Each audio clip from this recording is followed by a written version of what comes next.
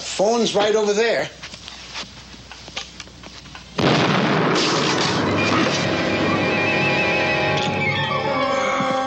Hold it. It ain't too often I get a pair of weasels to shoot at this close.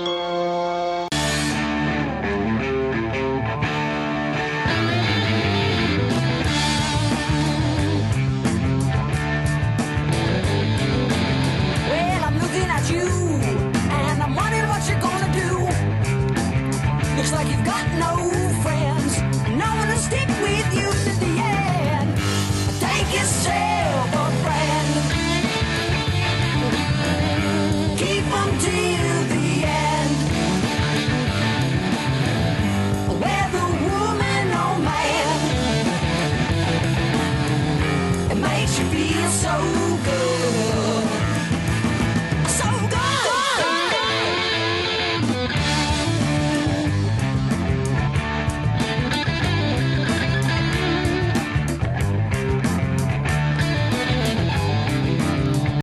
Hello, folks, and welcome to the Sin Beef Podcast. I am one of your hosts, Gary Hill, and with me tonight is a very special guest. You've heard of the show before, Mr. Lee Russell from They Must Be Destroyed on Sight podcast. How you doing, sir? Oh, great. Thanks for having me. Always good to be on. Oh yeah, for sure. Thanks for coming on. You know, it's always good to have friends I could count on in the clutch, and Lee's one of those guys. And Not like all those other pieces of garbage. oh, they're terrible fucking people. They are, man.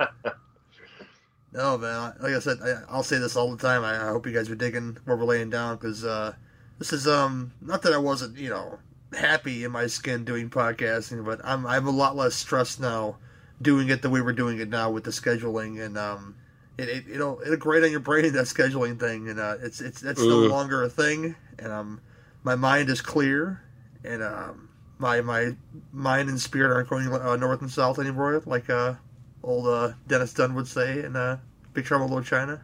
Yeah. I'm doing good though, but I'm gonna ask Lee, what you been watching lately, sir? I haven't been watching a lot of stuff outside of what I've been doing for my podcast, but I did catch The Incredibles Part 2 the other day. And I know Daniel wasn't a fan. What do you think about it? yeah, I think Daniel was more or less just kind of disappointed that it was kind of the same movie as the first Incredibles. He was kind of hoping that after so many years between the two films, and having had so many superhero films between the two films, that it would like try to up its game a bit and do something really different. And it really doesn't. And I don't mind that all that much, honestly. Again, it's kind of like the best sort of Fantastic Four movie we currently have, same kind of idea. But I liked it a lot. I mean, visually, it's a fucking stunner. The jokes, for the most part, land.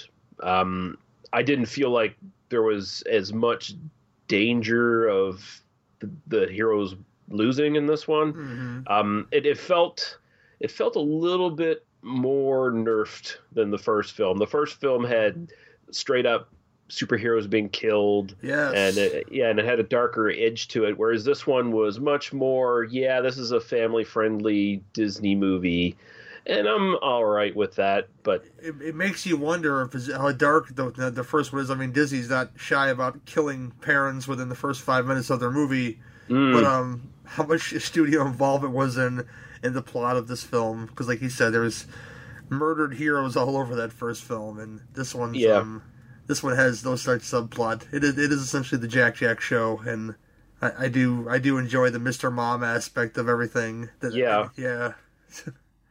No, I liked it. I get why Daniel didn't like it, but and he did say on our Best and Worst of show that it was more of a disappointment than it really was a bad movie. So there you go. But yeah, that's kind of it, really. Like everything else lately has just been for the podcast. So gotcha. Yeah, I haven't watched a ton either. Been meaning to get to some stuff, but it's like a real cats in the cradle thing where you had this podcast thing going on. Yeah. But I did watch what is it called now? Damn it! It's got Melissa McCarthy in it. It's her latest effort that I really happen to enjoy. I'll go in 1 second. Yeah, I don't. See? I don't think I know any of her movies. She was in the female Ghostbusters, right? I do. Yeah, that's like the silly stuff, man. I enjoy the more serious stuff, and I'll mention the one that I watched after it first. The rewatch, I watched Saint Vincent because of this movie that I'm looking to see the title for first, which I think is a great Bill Murray effort during the time where he's like being humble and stuff, and it's got a great dynamic with him and this kid that he's forced to babysit, and of course he's a real slob. He goes to the track, he drinks, he has a hooker girlfriend played by Naomi Watts, so it's kind of hilarious. And this kid, they become like friends and stuff in a way to say, kid, you're crapping my style, but I'll keep you around for a while, kind of deal, until real life hits and something happens to him. And it's really it's Melissa McCarthy. It's the Melissa McCarthy I enjoy. Besides Spy, I do enjoy Spy because I think she plays, again, she's not playing this boisterous person. She's kind of playing it humble, but kind of being like this unsuspecting action star in that movie. So if you want to pull the trigger on Spy, people, you guys should watch Spy. I think it's a lot of fun. Yeah, I don't like it when they just use her as, she's the female Chris Farley. That seems like a waste of her and talents. that's sad because people think of her like that. But if you watch the dramatic stuff that she's in, she's not like that at all, and I really dig it. Oh. The one I'd watched I've seen previews for in like the last 6 movies I actually went to the theater to go see was called Can You Ever Forgive Me? In which she's a writer who doesn't have any work, so she decides to forge letters from more famous writers and sell them to literary people. Huh. And of course the FBI gets involved and everything else. It's a dramatic movie. But she plays real well in it, and like I said, I like her like this, doing this dramatic stuff. And Richard E. Grant is in there. That was so fucking random. I was like, I didn't see that guy in nothing in a long time, but I really dug it, and I recommend it for somebody who wants to see that other side of Melissa McCarthy.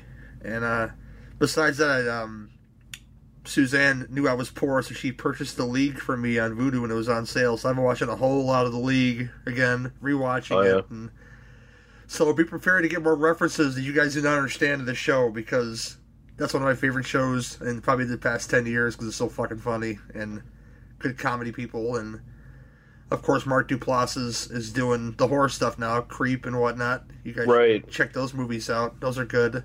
Mm-hmm. Besides that, not a whole lot. Oh, what I forgot now. Was it called The Passage? The TV show The Passage with Mark Paul Gosselaar. I think it's on Fox. I would recommend that TV show. I watched the pilot, and it's like a show it's a show that wants to be The Strain but just sucks. It's really boring, and I don't recommend it to anybody to watch because I can't get into it. And if you is it a vampire? Is it a vampire show? There's like a disease out there or something, and they're after this. It's like gives you like a bloodlust to where you want to drink blood, but I don't know if you're quite a vampire or not. I think you just have the lust to drink blood. Oh, okay. It's one of those gray areas. I don't know, but they're after this little girl who happens to have the budding version of this because they're convinced that the younger person they get that would have this disease, that the better they had to find a cure, and it's just really boring. I can't get behind it, I've seen that idea used a lot lately in horror, especially with either zombie infected films or anything that's sort of like that, with here's the young child that has, is either immune or has the possibility to have the cure synthesized from her blood, and we have to protect her. So, child in peril horror premise kind of thing. The Girl with All the Gifts does it real well. I enjoyed that one. But yeah, that show sucks. I wouldn't. It's just one of those things I took a chance on, and sometimes they win, sometimes there's a whole lot of losers out there, and that's a loser to me. And it was like one of the most anticipated series ever. Yada yada yada. They were advertising it, and of course I was wholeheartedly disappointed. Yeah. Ugh, whatever. I'm done with that. But Next segment would be the segment where we vent a bit on the beef bitches and mashed potatoes. Okay, who gets the burly beef? I ordered barbecue beef. I think that's mine, but I didn't order Gets the fries. barbecue beef. Mine's the beef deluxe. Okay, who gets the burly beef? I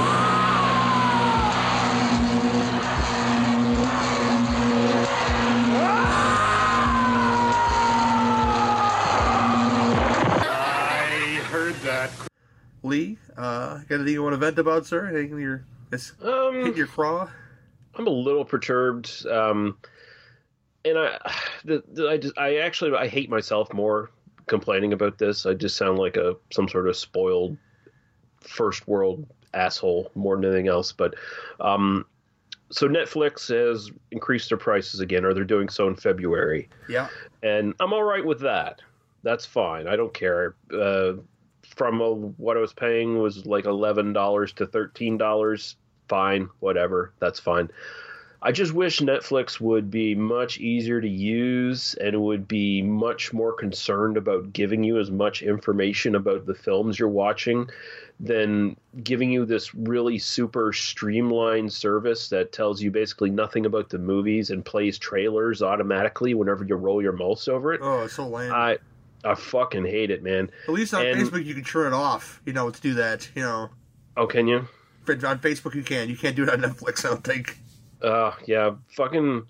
I get tired of that. Like, you're in the middle of the night and you're just laying in bed and you're rolling over movie titles and all of a sudden trailers start playing. You have to actually click down into them to get a description, and usually the descriptions of the movies are pretty shit in the first place. But on top of that, it's how they sort of stagger all their genres and stuff now. Like everything's simplified. That you no longer have like all the divisions of horror unless you actually go into, like, say you want to find a certain kind of zombie horror movie. You can't get it from the main menus. You either have to go to a website telling you what code to put in, or you actually have to find a movie that fits that description, and then you can click one of the little tags in the actual movie description for, like, infected zombies or whatever the hell, and then you can go to a whole list of movies that are that are sort of put in that category. But if you don't, if you don't know how to do that right off the bat, like if you don't know the special URL or whatever, you're basically spending way more time surfing Netflix than you are watching Netflix, because you have to trudge through all this crap, like hey, I want to see new releases and I want a specific new release for a specific genre. Oh, there happens to be 8,000 Hindi movies they just got the rights to that also fit that genre, and oh god, I gotta fucking troll through those things. So it is kind of annoying. I wish they would, for such a premium service that does so many things well, I wish they'd just be able to do the basics and make it user-friendly with the interface. Oh, well, the Netflix kick, though, and I get all that. I get the same problems. Which I don't even use it all that much anymore. If there's something interesting on there to watch, I'll watch on there. I keep it for my cousins, and X uses my Netflix, and there's a couple other people who use it. I just keep it for them because I know they use their service, I use their services, so it's like a real share thing. So, but the thing I like about Netflix is, they have projects on there that they picked up. They call them Netflix originals, but they're not always Netflix originals. Right. Some of them they push pretty hard. Some of them they just leave by the wayside. Like, I just learned, like, randomly that there's this Korean vampire show, something. It's a Korean horror series called The Kingdom on there, and that I hear great things about it, but I heard nothing about it. Promoting it from Netflix to say, hey, watch this new Korean, horror series. It could be really good, and I hear it's really good. They do tend to bury stuff, like, weirdly. I mean, even when they promote something big, sometimes they only do it a few days ahead of time. Like The Punisher, the new season of The Punisher, I think they only started promoting it like a few days before it actually showed up on the actual service. So it's like, wow, really? You're relying on other people to promote your stuff for you and just hope everyone gravitates towards it or whatever. It makes no sense. And a movie like I seem to recall, like Apostle, which is a pretty good horror movie Nobody talked about it, like, as far as promotion goes. Nobody did. So it's like, it's very confusing. You just end up scratching your head some of the stuff they choose to promote, and I guess it's just how much money gets thrown their way. If it's not Stranger Things or House of Cards or Orange is the New Black, they don't push it, and it kind of angers me a little bit, because there's some nuggets in there that you may not have even heard of that you can explore, but they don't push them like that. Yeah. I remember when the second season of Big Mouth came on there, and that's easily the funniest show they have on their whole fucking thing. It was pushed like way in the back of the new releases when it came out. Like, usually, if something drops that day, it should be right in the forefront to say, "Hey, watch this. It's new. You might like it." But they did that, and there's some other show that I dug into because I really like Key from Key and Peele. I forget his full name, but Friends from College or Friends in College, something like that. Or he's on there. Fred Savage is on there. Second season's way better than the first, so don't get discouraged. I really dig it. But again, it gets no play. It just sits there. But they'll push, like that Fire documentary, which I give a fuck about rich people getting stranded on an island. I give a fuck about that shit. I laughed at that shit when that happened. They're like, yeah, you guys are fucking assholes anyway, spending all that money, and then you got stuck with nothing to do at all. It's kinda, man. It's just stuff I don't give a fuck about. They push like crazy, and the stuff that you should be discovering, is there. But when Amazon gets a new thing, it's right there. It's right there in your face. You can watch Sneaky Pete or Bosch or the Man of the High Castle. That the one? Yeah. Yeah, you can watch that. It's there. It's right there in your face to say, here, this is new. Watch this. I guess because they give a shit about their product because it's not oversaturated like Netflix is now. Yeah, although Amazon is kind of like, you have this 8th generation VHS copy of Die Hard. Let's put that up there. That's what you can watch. I love that not so far me as being a big blockbuster like Die Hard, but I think we had this conversation last episode about them dropping all the indie films, but I love, and we're going to talk about one later on, that you have like this nugget that can be possibly crap or possibly awesome on there to watch, and it's just randomly on there. Yeah. Netflix used to be that, but it's not anymore. Yeah. Oh my gosh. I don't have a whole lot to bitch about. People talking about politics while I'm at work, and I don't want to listen to that because I work for the newspaper, and it's all over the fucking headlines, and then I don't know shit about politics, but we get like stupid people who are supposed to be educated talking about politics. It just sounds all like the adults on Charlie Brown after a while. No, it sounds bad, and people need to stop doing that. People you want to don't talk about politics. Listen to the Psychosemantic podcast on the Legion Podcast Network, people. Because Darren is informative and took some shit, and like, dude, if you're informed and you're coming from an informed place and you know what you're talking about, fuck the haters, okay? Just do what you want to do, Yeah. Until the G-Man knocked on your door, do what you want to do. I mean, what Darren's podcast is right in the description of the podcast. If you're too dumb to know what you're getting into, then it's your own fault. I listen all the time because like I said, I just don't want to hear about it. It's everywhere. Do I know our current president is an ass? Yeah, I know he's an ass. It's just he's there though. Yeah, you can't get away from him. Can't get away from him. I can ignore him. Not that I'm saying ignore the problem because there's a lot of problems, but I'm not gonna. I can ignore him and stupid things that he says. It's like I do every day to other people. Just ignore dumb things that they say because. I said it once before, I'll say it again. If the American public would just watch Schoolhouse Rock again, they'd learn more and more about how government actually works. Okay? I'm going to leave that alone, though. We had a good schmeal on Netflix here, and I kind of like that, too. And I hear Hulu's lowering their prices because the Netflix is going up, so they're really trying to stick it to them, I guess. Yeah. Streaming. You are a fucking juggernaut we cannot escape. Everybody's got to have their own, and I'm gonna be that guy that has that Disney one on the first day though, because that just sounds amazing. So that does sound like something that I might not deny myself. Yes. But today we're going to talk about two films in which there are people marauding homes that mean to do people harm, and they're the possible hero. I wouldn't call you one of these guys fucking heroes. We'll talk about that later. No. That are defending such home against these nefarious people, I guess. One is Sunday in the Country, starring Ernest Borgnine and the great Michael J. Pollard.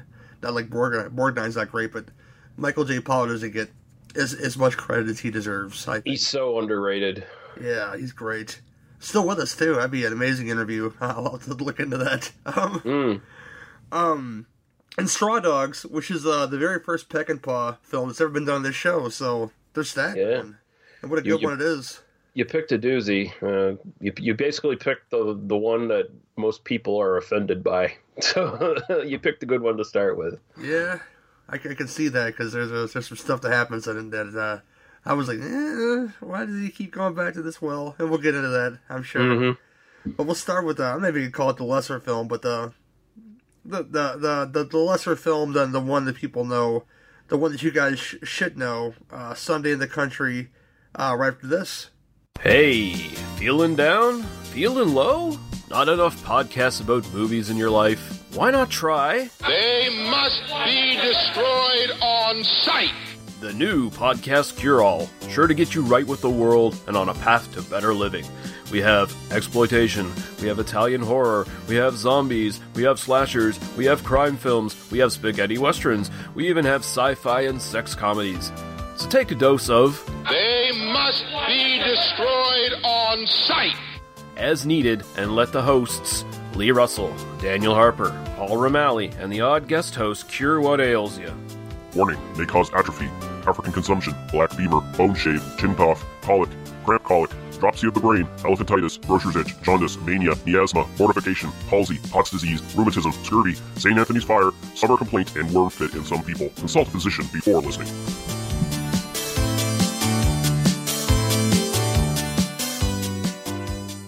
It is Sunday in the Country, a time for peace. Hey. A time for love. A time for prayer. On this peaceful Sunday morning. Suddenly, the peace is shattered. Citizens are warned to be on the lookout for three men dressed in business suits. They are armed and dangerous.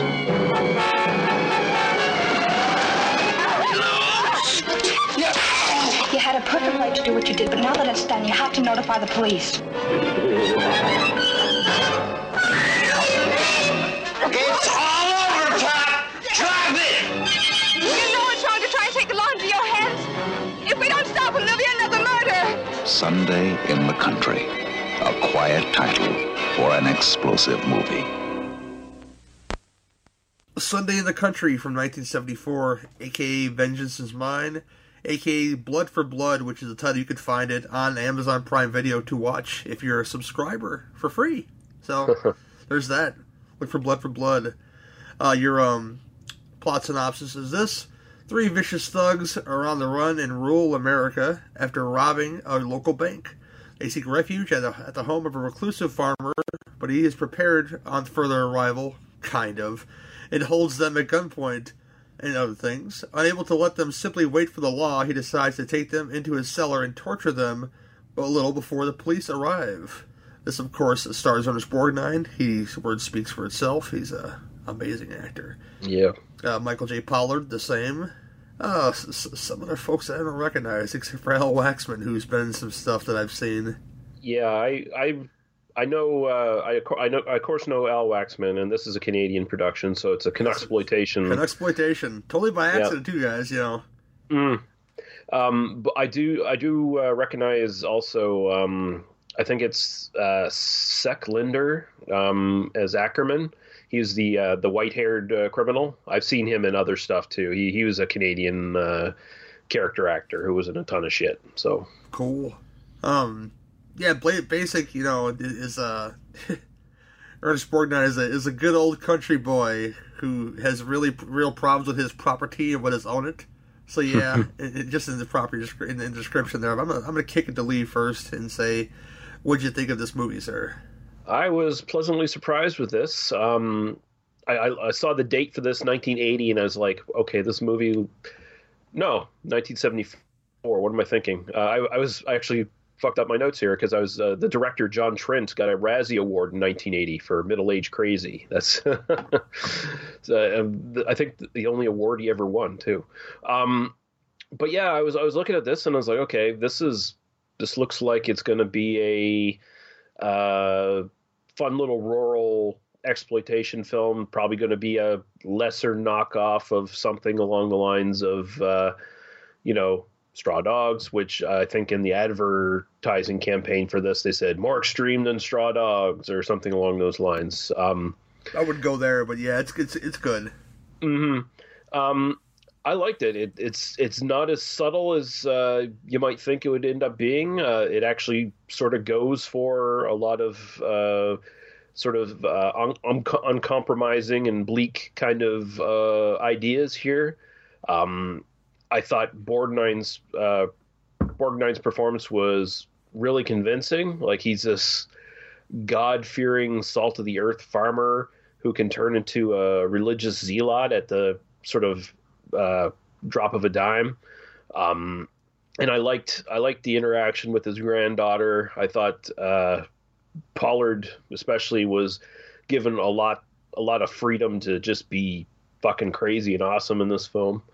And I think it moves along at a really good pace too. It's not like one of these exploitation films from the 70s that was just like low rent and had such a bad script that there was all this time where nothing was happening. Like, something's always kind of happening in this film. So I did like that as well.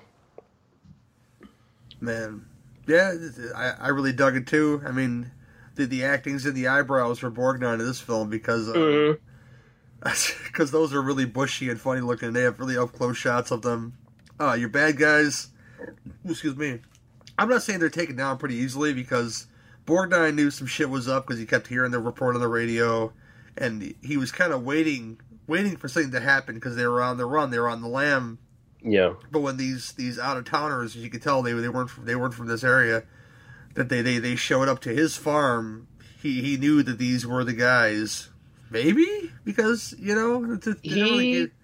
was hoping for it. Like he was betting on them showing up. And yeah, they're not like.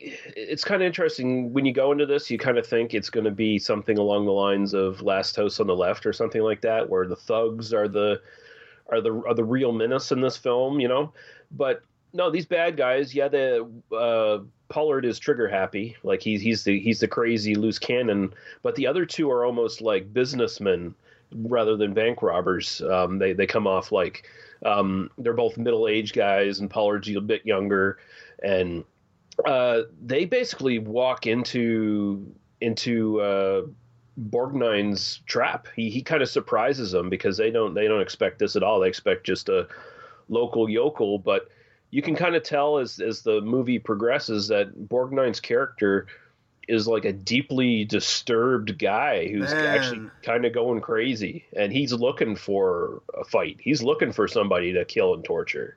Well, he makes the whole comment, and much like Dustin Hoffman in our next film about people trespassing and this, that, and the other.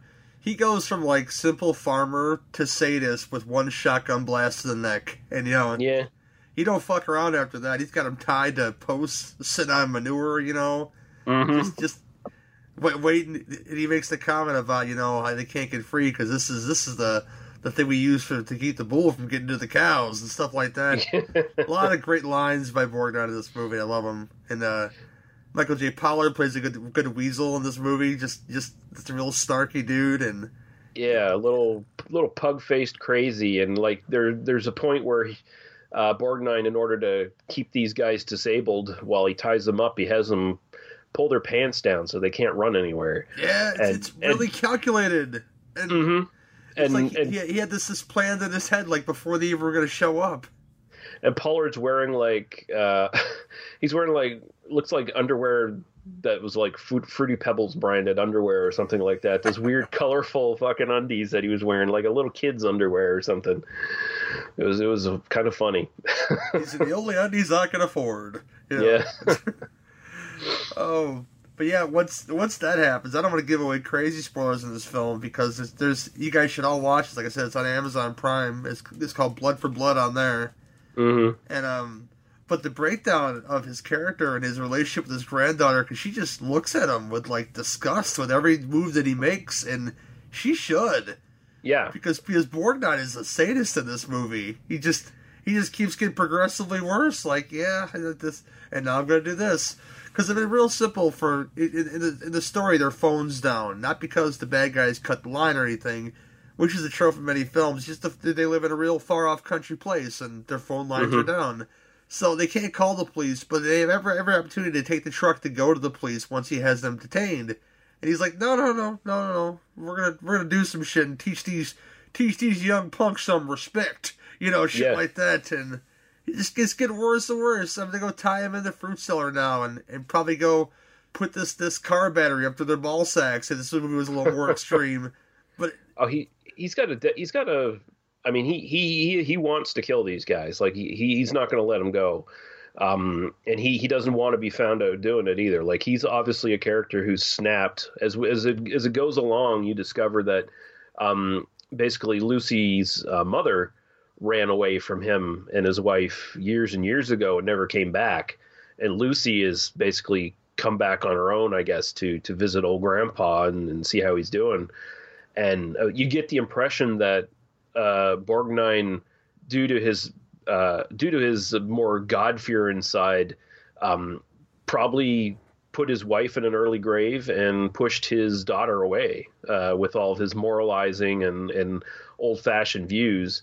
And they also make a note of showing Borgnine sort of isolating himself from the community.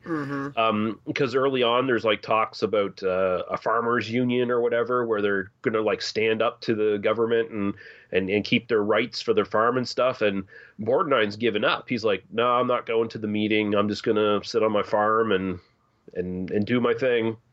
So he's old fashioned that way, see? Yeah. So they do throw in some little extra like societal pressures and things like that have sort of pushed him right to the edge of society, where he's just gone totally crazy, and it slowly sort of comes out in the film, and it's done really well. It helps that you have a guy like Borgnine who knows how to subtly build up to these moments rather than just go all out and crazy like a lesser actor would do. It's not entirely off though, because if you talk to like a lot of old country folks, that have like people that are older that were around for like the Depression and stuff like that.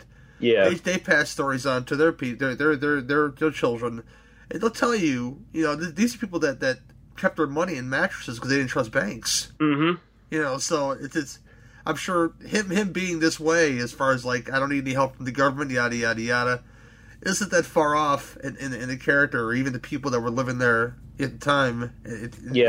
If this wasn't Canada, but it is. And ain't nothing wrong with that. They captured the country really well from not being like in like Alabama or Kentucky or something like that. And so I'll give kudos to this and the other film because they actually shot the other film in the UK. Yeah. But his breakdown with the granddaughter is great, and there's really what I love about it the most is they give you that small story about the mother leaving him. I mean, the daughter leaving him. They really don't say why. They really don't really give you any exposition that he may have been like loose cannon. All they really get is to say, you know what, that he's really not fond of people using the Lord's name in vain, and the fact that as long as you live in my house, you're going to church on Sunday.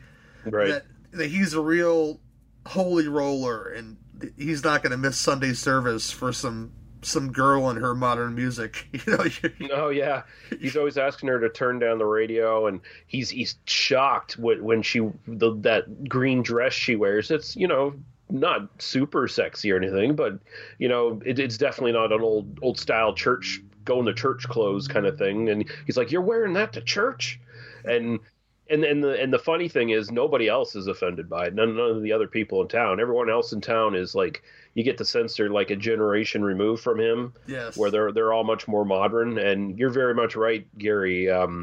It seems like he's a guy who was probably like a kid during the Depression, and he grew up with that mistrust of government and keep to yourself kind of attitude. And he's like an outlying farmer or whatever in the community. So I think that's why he also expected the bank robbers to show up at his place, because he's probably the first place they had run into as they entered the county. He's probably like the most furthest from town. So. Well, they knew they were in farm country because they may even make mention when they're on the line running through the woods that we'll stop at the first farm that we find, and they picked the wrong one because they had eyebrows Borgnine there just to say, hey, this is my shotgun. Don't fuck with me.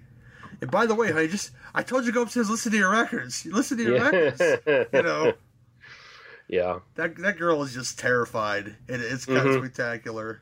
Rightly so. Yeah, she's the moral center of the film. So, and it doesn't end. I mean, I looked at after what happens in the end happens, and there's like 6 more minutes of film. I'm like, what's going to happen next? Is like there can't be 6 minutes of credits and then something else happens. And, and then everything is fixed, I guess, except for his mortal soul because he's just torturing and killing people. Yeah, I mean He's totally been pushed over the edge, and Pollard was already there, and and in a way they all sort of they both get punished for the bad things they do, because Borgnine, he's obviously going to be either arrested or hunted down and killed, probably. It's real loose in the end there. Or he becomes the antagonist in a slasher film 2 years later, in a sequel. I need a sequel. That would have been amazing. I'm not sure if it happened, but that'd be amazing. Borgnine takes Manhattan. Well, there's that. What's that one? It's the one of Rod Steiger, American Gothic, I think it's called. It's kind of a similar premise to this. Michael J. Pollard's in that too. That's right. Yeah. So good. That's what I'd put on a double bill with this, by the way. That's where I'd go. Nice. Oh, I'm going to leave it at that. I think you guys should look for it, though, on Amazon Prime. Blood for Blood it's called. Not Sunday in the Country. It's really enjoyable. I'm asked Lee, anything else? And what do you give it 1 to 10? I'm going to give this a solid 7. I really enjoyed it. Honestly, I'm probably going to rewatch it, so my score might actually go up a little bit. I kind of rushed through it today, but even there, I enjoyed it a lot. So, solid 7 on this one. Cool. Yeah, I'm gonna stick with that 7 too. I'm kind of looking into getting that Blu-ray now because there's an all-region Blu-ray that's coming out by some niche label. It's I think it comes out this Tuesday, but it's a British company putting it out. And from the reviews I've read, the print is in proper aspect ratio. It's not widescreen. It's not full screen, and it looks very very much more watchable than the copy that we watch. So. I think that I might pick that up if I'm feeling froggy about it and want to spend $25 on it, and because I really enjoyed my time with it, and I think if you guys watch it, you guys will too, because it's like an hour and a half that really didn't stop. So then that's hard to do in a film like this. Yeah, it's really rare when you see a film in this sort of genre from this sort of time period. Either it's really good or it's got moments of brilliance and then a lot of crap in between, and this isn't one of those. It's actually really good. So cool. Next we're going to talk about Freaky David Gale and Bearded Dudes and Dustin Hoffman with a girl way out of his league and Straw Dogs. After this. Did you ever see a film at such a young age it left you traumatized with cinematic wounds? Necrophilia. It's a dead issue, man. Don't push it. Cinema Psyops is a weekly podcast documenting an ongoing experiment on the mind of an unwilling test subject. No one should have to watch this movie. Oh, no one should have to watch this? No one should have to watch this movie. Surprisingly, it's not a topic that a lot of people really want to tackle. I'm shocked, prudes. I know, really. Right? It's the next sexual frontier that no one wants to explore. I am, in the most sincerest of senses, disappointed in you. It takes a powerful goddess like Connie, jam her arm down the monster's throat and kill it. Oh, I'm still tripping out over that. Even as a kid, I was like, I gotta find a girl like that. Every week, I get a new look of disappointment that I never thought I could get out of. Unimaginable. At 12 years old, you should not be watching this movie. Obviously. At 13, you should not be. 14, you shouldn't be. I'm not entirely sure even 17-year-olds should be watching this. Just because you're offended by something doesn't mean that you have the right to demand that it doesn't exist. Watching this film again, I had all of this like little nerd glee with everything that kept little popping history up. doll popping up absolutely. at you. So I totally loved this film. Hey, I know why you couldn't see that. It's because your brain's warped watching this shit at 12 years old. Yeah, this is a rough movie. I told you ahead of time when we were getting ready to do it that it was. How could you watch this shit at 12? Because physical wounds heal, cinematic ones don't. Listen to Cinema Psyops.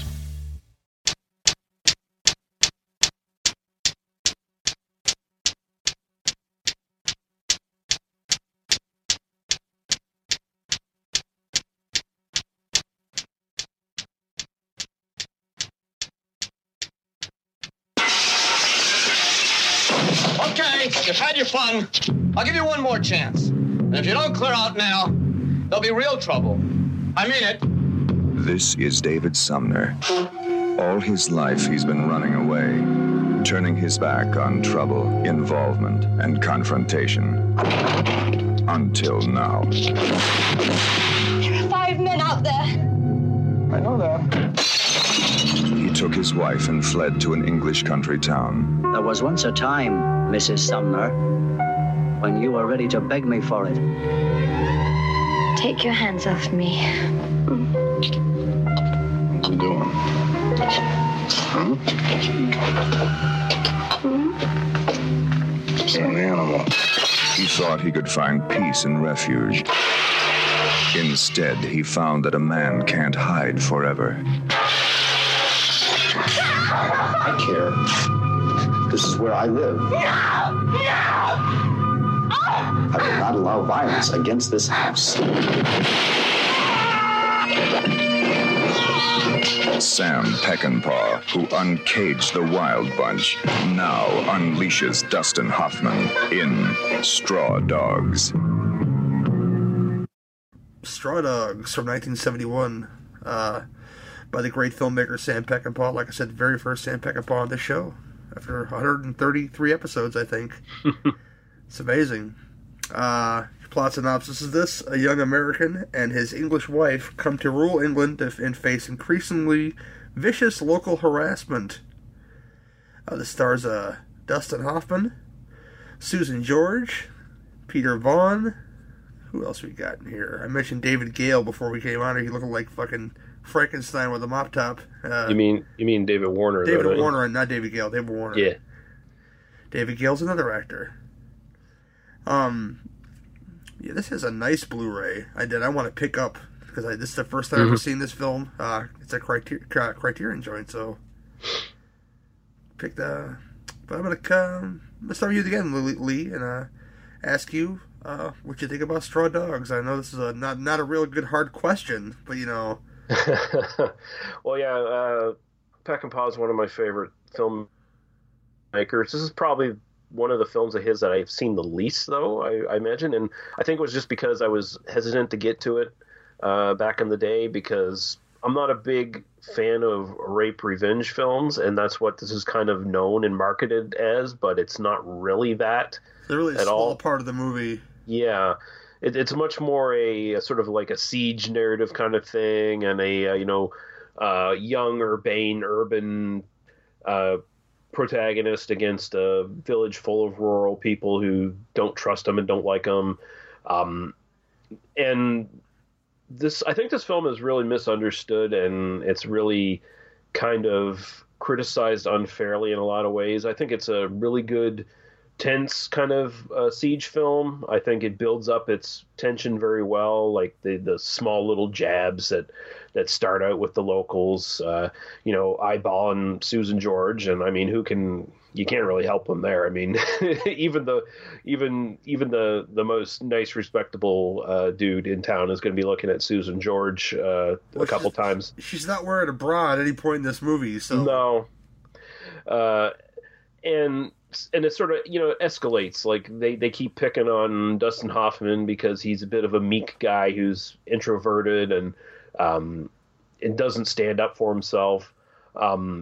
Eventually it gets to the point where it's basically about him coming out of his shell and finding the inner sort of rage monster that's actually in him, his capacity for violence, he discovers. A lot of people seem to think that this movie's more about Dustin Hoffman's character like getting revenge for his wife being raped, but he never finds out that she was raped in the film because she never tells him. I think that's something a lot of people miss watching this film. They sort of assume that he's like taking some revenge for the wrongs done to her, and it's not really that at all. It's him defending his home is what it is. He's actually more concerned with his new house than he is with his wife, and I think we'll get into it, but he's not a particularly heroic character either. He's not a good guy. He's kind of an asshole to everybody, including his out of his league wife. And I think both of these characters are flawed. Like, this is a movie that is actually about a really shitty marriage and the really shitty things they do to each other in order to try to hurt each other. Like Susan George's Amy. There is an argument here that there's definitely some misogyny towards her. Like, she's definitely not treated very well, and there's no real female characters in this film that are necessarily shown as anything but either cowards, dummies, or whores. And Susan George is all three of those, by the way, in one character. Yeah. But that's sort of the point. She's really immature and stupid. David is a fucking asshole to her and doesn't pay enough attention to her. And their sort of really shitty marriage is what leads to a lot of their problems in the end. So, but I'll turn it over to you, see what you think. Oh, I dug it, man. It's the first time watch for me. I haven't seen a lot of Peckinpah, actually, and I haven't seen a lot of major filmmakers' works, and I think that that's going to be a catalyst for this year's whole run of shows. It's crap that I haven't seen. This isn't crap at all, but stuff I haven't seen mixed with something else that I haven't seen that's probably more outrageous. But so it's going to program shows real fine because I have a Shameless as long as my arm, and this was on until today when I watched it, and yeah, Dustin Hoffman is. I mean, that character in this film, he's just a shit. I mean, I understand that it really doesn't say what he does, but he has something to do with math, and he was his job here for that. As far as like, I guess I don't even know what it is, but he's working on like this massive equation on this blackboard constantly. Yeah, he took a sabbatical to write a book on some sort of math theory, is what he's doing. Okay, and of course he has this wife of his, which she's a good enough woman, but he's kind of an ass to her, and she's kind of like, as far as like him wanting to get some work done, but she's always constantly fucking complaining and where's the cat, and you find out where the cat is. If you're a cat lover in this film, a cat gets hung in a closet in this film. Yeah, so you might want to avoid that. You want to avoid a little bit of that, and she's kind of shitting on him because he is like a pacifist through most of this movie until the last 20 minutes, which is fucking bonkers because. This film, for me, was a series of cues. Like, there's a point in the film where he gets that massive animal trap. Yeah. And they set it up on the wall like a trophy. And, like, I hope this comes into play. I hope this comes into play. When it does, he chucks it at somebody and snaps their fucking neck at the end of this movie. And it's the brutality of this movie, especially the last 20 minutes. And, of course, if you again, a warning again, if you never saw Straw Dogs, there's a very brutal rape in this movie. There's two rapes, yeah. And they I'm sorry, go ahead. I was just going to say, they run a train on Susan George. Like, yes, they do. And everything's a trigger. I don't know what the fuck Peckinpah was thinking. Like, everything's a fucking trigger with this woman. I know she sees these men, and this happens often. You see your rapists, something goes off in your head, but, like, party horns are making her trigger go off, and all kinds of crazy. Like, yeah, he just keeps going, cutting in her scenes back into this fucking gangbang that nobody wants to watch again because it's so terrible as far as the subject matter. Like, yeah, just okay, it happened, and let's move on. Let's move on to maybe the trauma that she had, and And the fact that she never chooses to tell her husband about this, because the whole idea of, he ain't gonna fucking do shit anyway. And you knew that's what she was thinking about, you know? Yeah, that's partly it. And also, like, and it confuses him because at the end, he is protecting the town pedophile in his house. Like, he's... who's not only a pedophile but a murderer as well. Mm-hmm. He doesn't quite realize it at the time, but he quickly discovers it. But she knows the reputation of David Warner's character, and she just been raped by two dudes. So it's like no question why she wants him kicked out of the house, like, right away. But she can't bring herself to tell him why. And that just leads to more problems. I mean, if she had maybe opened up to him that she had just been raped by two dudes, that maybe he would think a little differently and kick David Warner out of the house and let the mob have him. But she won't do it. And the interesting thing here is I think Peckinpah gets criticized as being misogynist, and there might be some credence to that in some of his films, although I think more so, even though he apparently didn't have a very positive view of women in some respects, he's much more just about putting stuff on screen to shock people and brutality on screen. He doesn't like to shy away from it. And he's just showing all these, he's not necessarily punishing Susan George's character, and he's not making Dustin Hoffman heroic or right. Like, at the end, it seems pretty clear that Dustin Hoffman's entire character is destroyed when he finds his manhood, quote unquote. But I think the more interesting thing here is the mob that's trying to grab David Warner's character as being the sick pedophile that needs to be destroyed. This mob is composed of a bunch of guys who just raped this dude's wife. Yeah, well, so a couple of them anyway. So they're all hypocrites. They're all a bunch of, like, nasty, shitty people, and they all sort of deserve to die, kind of. So. Yeah, but they're all being led by what I'm going to call a drunken Wolfman Jack. He looks like Wolfman Jack, this guy. Which that's his daughter that David Warner killed, and this is why they're it's like a real assault on Precinct 13 situation. Yes. To where they have somebody inside they want, and for some reason Dustin Hoffman will not give him up until the police get there, and the police gets there, and he gets shot and killed by these men, and because he's not really doing much of anything, so they want that mob justice, and they'll get it by any means necessary, which leads to the 20 minutes, the last 25 minutes of this film, which is as brutal as it can get. I mean, you get the father coming through the window with this massive shotgun. Dustin Hoffman's arm, but only a fireplace poker, so he uses everything to his advantage. And I love it. He goes to turn, but back to that though, he uses the fireplace poker to aim the gun at his foot, and he blows up his foot, and they show the whole thing. Yep. And it's ugly and bad. He gets opened up like a watermelon, man. Yes, it's just did. Like... He gets the hot oil on the stove. He throws it at him. That's awesome. You know, it's only a distraction. It really pissed him off more, but the fact that he was able to use his surroundings around him was pretty great. And the brutality in this is pretty, like, really inventive, and how you wouldn't think it would be, even for a movie from this decade.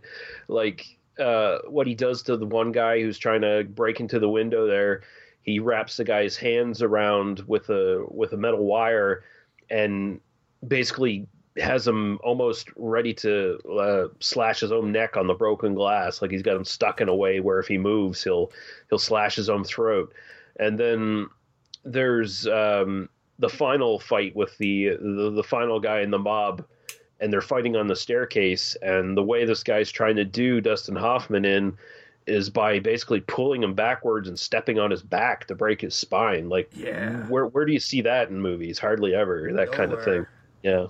It's very, very brutal, and I like the switch to the point of, like, you know what, they're not going to stop, so I might as well, you know, just try to do something about it. But it just seems not forced, but in a way not believable.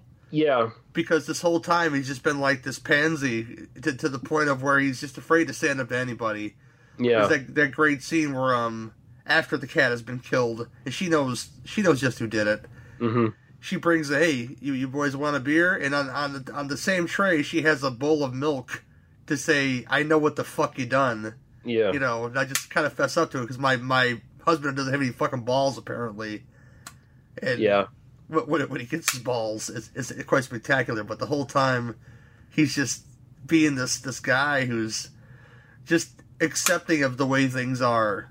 Like, these guys, half the guys in town either fucked or want to fuck my wife. Oh well, just go with the changes. You know, It just seems like that real type of, like, you know, just settling for this situation in a way, and he really should have been standing up for himself more just to make that last 25 minutes a little bit more believable. Yeah. That is a bit of a stretch, but still, it still kind of works in the end, just because the final 20 minutes are so well done. Oh yeah, and like after he beats them, and there's only the one guy left who shows up again, but before that, he's like, holy fuck, I got them all. Like he's actually surprised by what he actually managed to do. He's actually kind of happy with himself and surprised that he managed to beat all these guys, you know. And in some other movie, you know, he would have found out that she was raped by these men, and this would have been the switch of him. Okay, now I'm done with these assholes. Let's do this kind of thing. If this was more of a bombastic action flick, but it's not really a bombastic action flick, except for some would argue the last 25 minutes, and I don't think it's that. I think it's more of a what would you do in a desperate situation like this? Yeah, this it's just what he did in a desperate situation like this. Yeah, it's just a like. It's really it's not part of the rape revenge genre. It's part of the home invasion genre, is what it is. It's more of a more of a assault on Precinct 13. Modern example would be something like The Strangers, or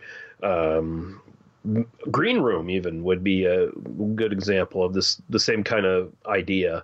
And it's really well done. Like, people shit on this film, but it's probably the most well-made, wide-released exploitation film from the 70s in a lot of respects, because basically, deep down, that's what it is an exploitation film. It just happens to have Sam Peckinpah fucking doing it. I mean, it does a lot of things right. The setting is phenomenal. They use the setting to every advantage, and I think that works really well on its detriment. If it wasn't like this, like there's a remake out there we're talking about off air from 2011 that has a great cast, but I doubt that they used a setting like this to really bring it home. Right. I'm kind of wondering. I'm curious to watch that now that you brought it up. I'm kind of wondering if they change anything in it, like in modern sensibilities, if they change it enough to, like, where the Dustin Hoffman character discovers that his wife was raped in that version. It's 2011, so I'd imagine, or maybe it didn't happen at all since it was 2011. But if this was made in 2011, that would have been the thing that made him snap. I mean, because they've remade this, like, both the sort of home invasion and the rape revenge stuff has had, like, a lot of remakes in the last few years. Like, you had the I'm pretty sure I Spit on Your Grave was remade. And those films aren't bad, actually. They're not the original, but they're not bad. Yeah. And Last House on the Left, that was remade. So there has been sort of that sort of reimagining remake of these sort of exploitation films from the 70s. So yeah, if it was made now, though, he would totally found out that she was raped, and that's what makes him go off. But in retrospect, I like the fact that it's more like a back up against the wall situation. These men are not going to give this up. But if I was a person that heard all this stuff about this Frankenstein motherfucker that could take on me and my girlfriend with one swing, I would say take him. You know, just take him, because he's not a good person. But there's a lot of folks who are good people in this movie, though. So yeah, I mean, even when Hoffman's still defending David Warner to quote unquote do the right thing, and turn him into the authorities or whatever. David Warner, like, at least twice takes a try at his wife. He takes a try at Susan George.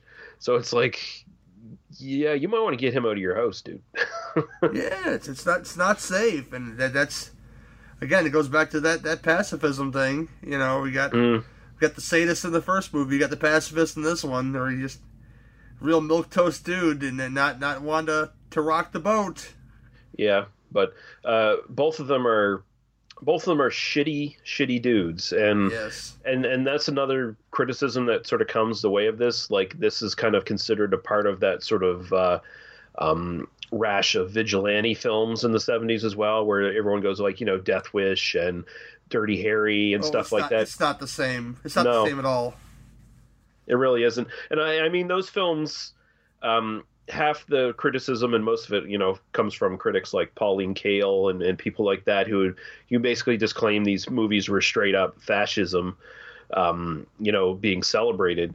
And you can definitely see some arguments for that, but then you always have people defending movies, especially like Dirty Harry and Death Wish, saying, "Oh no, these are movies that actually are showing the dark side of when a person sort of takes that vigilante role or whatever." And this is kind of separate from those films. It's not really the same thing, I don't think, and it's not fair to lump it in with some of those films. Yeah, I don't think so either. It's shot beautifully. You know, I think it's a great film. But again, there's stuff in here that some people may be uncomfortable with. The rape scene, the very first rape scene, it's uncomfortable. I was uncomfortable watching it. Just sitting here watching it, like, yeah, they're tearing their clothes, and just, you know, no, it's kind of wrong to watch. They keep cutting back to it, so you get increasingly more uncomfortable because it just keeps showing it, and then it's.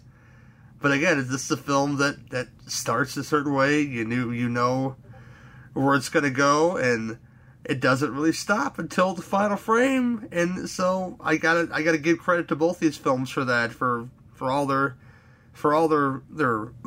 what do you call them, faults, to all their detriment, I guess. These are two exploitation films that work really well. And I've watched the ones like you said, Lee, where they have like something happens, then you got like 45 minutes of filler, and then at the end you got something. These don't do that, so high recommend for both. But I'll kick it to you and ask you, anything else you have to say about Straw Dogs, and what do you give it 1 to 10? I think the only other thing I'd say is don't go into this with its reputation in mind. If you can, just try to give it a fair watch. I mean, if some of the stronger material in it isn't for you and it's too much of a turnoff, then that's great. But you know, at least give it a try and try to, because I think it is unfairly criticized. I think it's got some criticisms that aren't warranted towards it. There's definitely some stuff you can criticize it for. Like I think there's a good argument that there's quite a bit of misogyny in this film, but yes, everywhere. But I don't think at the same time it's necessarily saying this misogyny is a good thing or that's the way things should be. It just happens to be like everything else Peckinpah puts on the screen. He puts it all up there for you to watch and look at. He doesn't shy away from anything, which is both a weakness and a strength of his filmmaking. Well, he makes it real clear that all the men in the film, maybe even the priest, is kind of a pig. Yeah. And, you know, none of them are really redeemable, because as far as he's not a great husband, but at the same time he is very tender with her when the post rape, when he doesn't know that she's been raped, but he could tell that something is off. Mm-hmm. So when it comes down to like him being a good husband in that way.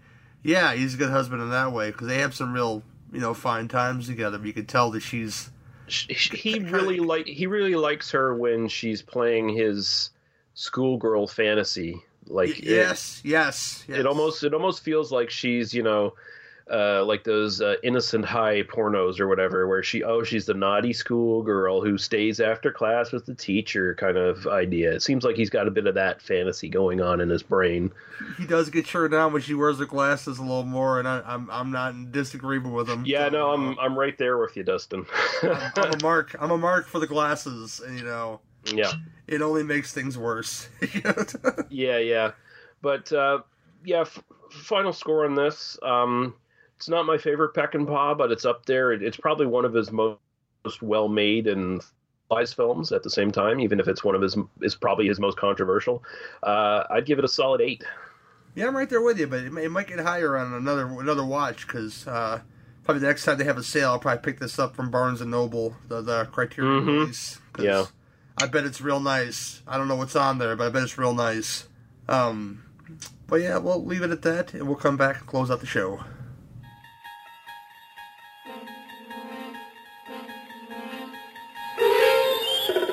You're traveling through another dimension.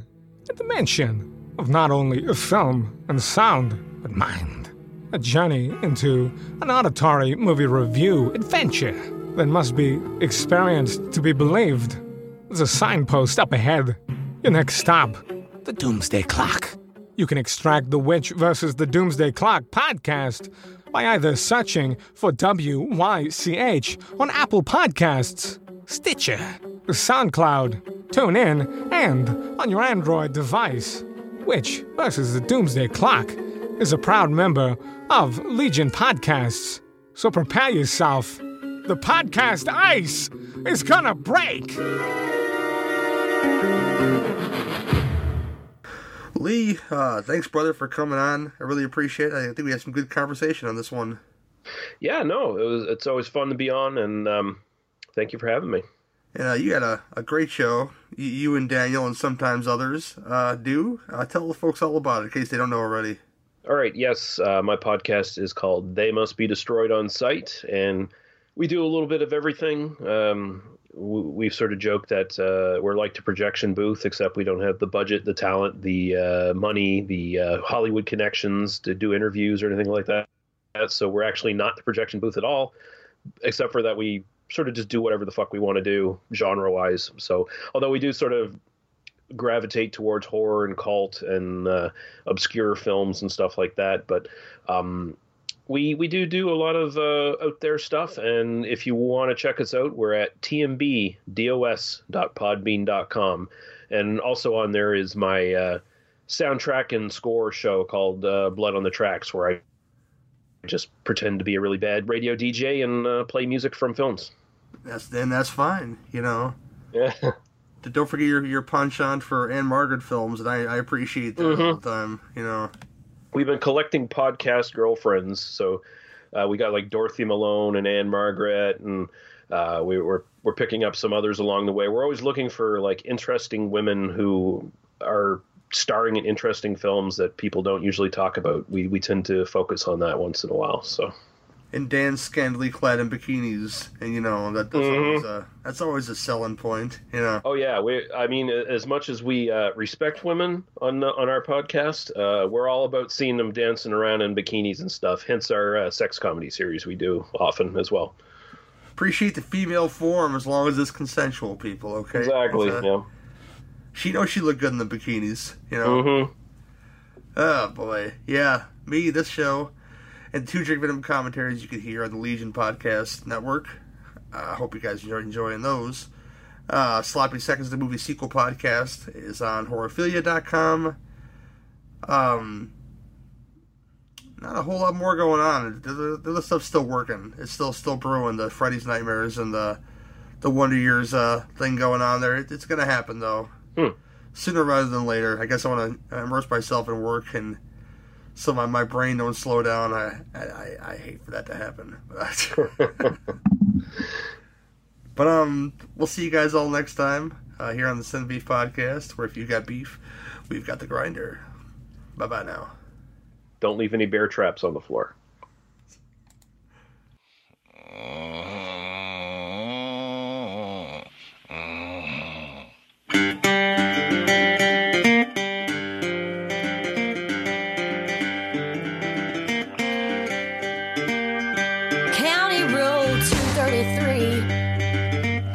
My feet, nothing on this white rock but a little old me.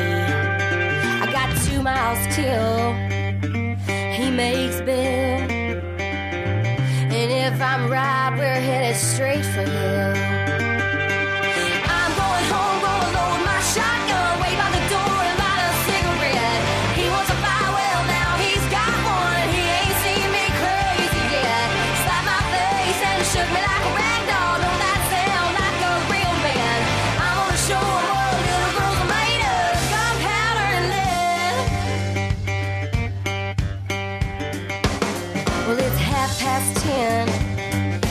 six-pack in. I can feel the rumble like a cold black wind.